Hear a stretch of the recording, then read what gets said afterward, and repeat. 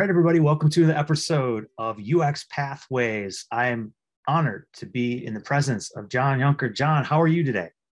I'm good. Thank you, Good. Mark. Excellent. Well, thank you for joining our podcast. Curious to understand, what is your current role and what do you do at this point in I guess the whole scheme of user experience? Well, I am co-founder of Byte Level Research, which is a very niche consulting and research company founded in 2000 with the very narrow focus of the art and science of website globalization. And that has expanded over the years, obviously, to take on mobile and just any type of app, the globalization of anything, if you will. But what I do as part of that job is I do a big report every year called the Web Globalization Report Card, and that has been out now for about 17 years. And that's a benchmarking report where I benchmark the world's leading global websites. And then I do a lot of consulting. So, and that's very, unpredictable. It can be small companies, large companies, small projects, big projects. And I've written a number of books as well over the years. And those are the three core projects on an annual basis. That's great. Yeah, it sounds like you definitely have your hands in many places. And I guess the question that comes up is, so how did you get into user experience in this, I guess, very niche, specialization? That is a very good question. It certainly was not something I set out to do. I am ultimately a writer. So my undergrad was in journalism. And then from journalism, I went into marketing, copywriting. And then from copywriting, I went into design and then into web design and then web development. And so, and then, 20 years ago, I worked for a small translation company. And I was doing marketing for the company. And at the time, web globalization, the internet was still quite young. And so I, as part of my role as a marketing and salesperson, I actually helped win a few projects where we would localize websites. And we had no one, and I ended up project managing that. And then I realized, this is fascinating. I love it. I love culture, languages, and technology, and the blending of all three of those. And of course, usability is cuts through everything.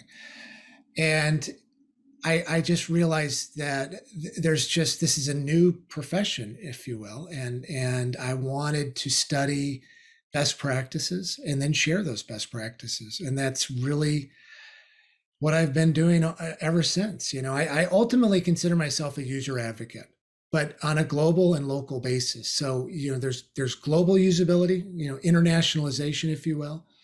And then there's localization, and then ultimately personalization. But so that's been my focus, and it's a very humbling, and what I tell everyone is it's just a never-ending journey, because nobody, despite what they'll tell you, nobody speaks every language and understands every culture, and that's really why I love it. Is you will never stop learning. I'm continually learning new things. Yeah, that's some really good advice. And I know I'm a fan of your books, so I've definitely been able to really dive into them, especially in some circumstances. So it sounds like your background, how you landed here. And the next question that always comes up is, okay, so I'm new getting into this. Do you have any advice for someone? It sounds like continual learning is part of that, but is there any advice you would offer someone trying to get into this industry? Well, that's a good question. I think, there's no, well, my sector is so narrow. That's a great question, though. I find that a lot of people, they come in through the technology side. So they are web developers, software developers who may be multilingual and then kind of ease into it that way. And then there's also translators, language service professionals who have a strong technical background. And sometimes they start off as freelance translators, and then they evolve into this type of role. And then there's also what I find is within large companies, there is a growing. There's not one hat, if you will. When I work across a lot of companies, it tends to fall in the marketing division, the marketing side of a lot of companies. Um, and there's usually somebody or hopefully a team of people that focus on globalization of content and strategy, and then localization. And sometimes, and so if you can if you can work your way into that area, you will, that is where the people, when I do my consulting, that's usually who I speak to more often. But I often find that I have to speak to everyone. I have to talk, and anyone in a large company. If you're in marketing, you have to speak to the developers, and you have to speak to, because you have to make sure this is implemented, and you also have to. There's so much evangelism that has to happen within large organizations in particular, because once you see the value of usability on a global and local scale, and you understand the issues, the linguistic issues, and the cultural issues that come into play when you create these global websites, you then have to educate a lot of people internally who may not be aware of those issues. And in terms of, how does someone in Romania find their language when they go to your .com website and it's all in English? I mean, that's job one. How do you get them to your localized website? And I've done a lot of research on that. And then once you get them to the localized website, how do you ensure that they have a positive experience, and really end to end, not just the home, that page is in the local language, but how, do you have sales support? Do you have chat? Do you have, if you're selling goods, how do you manage logistics? It really, that's where that never ending journey comes into play. But in terms of getting into the profession, I think if you can balance it, a lot of people that I know tend to be multilingual. I'm not. I know I'm a language generalist, but I'm fluent in one language, and that's English. But I have taken a lot of different language courses, and it really invests a lot of time in understanding how languages work. So I think if you can do that at a minimum, but if you are multilingual, you've got a leg up, I would say, because a lot of people that I interact with or that work at these companies tend to be multilingual, and then also have a strong background in marketing, usability, and technology. Yeah, no, some great advice. And I know it's interesting how you fell into this.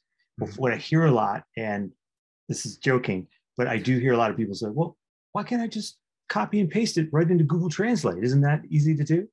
And it seems simple, but I know it's more complex than that. And I understand where you're going with, you need to educate, you need to understand that every culture is going to interact differently, and the tools out there can only get you so far. That's right. That's right. And Google Translate is, that's like the tip of the iceberg for a whole nother discussion about machine translation. Mm-hmm. And that is a very disruptive technology. And I think anyone who gets into this field is going to have to really understand how to utilize machine translation. But simply inserting a little Google Translate widget on your website, that is not web localization. So you're right. I mean, that could actually cause a lot of trouble for you, because let's say someone self-translates your website and then purchases something, and then they send you an email in a language you have no idea what that language is. You have to be very careful as you start to localize. And if you start going down this road, Google Translate will support over 100 languages. I often recommend companies that you start slow.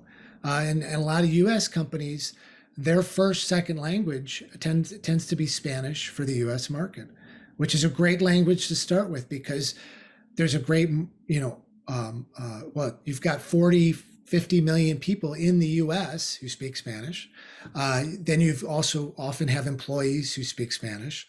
So testing is you can really test it internally. And you're going to learn a lot of the issues you're going to have just tackling one language that you would have tackling a lot of other languages. Not so much the technical issues you'd have with, say, a different script, like Arabic, for example, but it would certainly get you it would get you up to speed very quickly. And I recommend starting slowly and setting measurable goals. It's really important to do that and not just, hire a translation firm, translate it, and see what happens. I mean, you really need to know what is your goal. How do we measure success? The same way you do with your English language website. That's it's a whole nother website. It's not a photocopy of your English site. You're creating a whole new website, and you have to approach it that way. Mm-hmm. Really great advice. Thank you for joining the podcast today, John. It was an honor. Well, thank you for having me. Take care.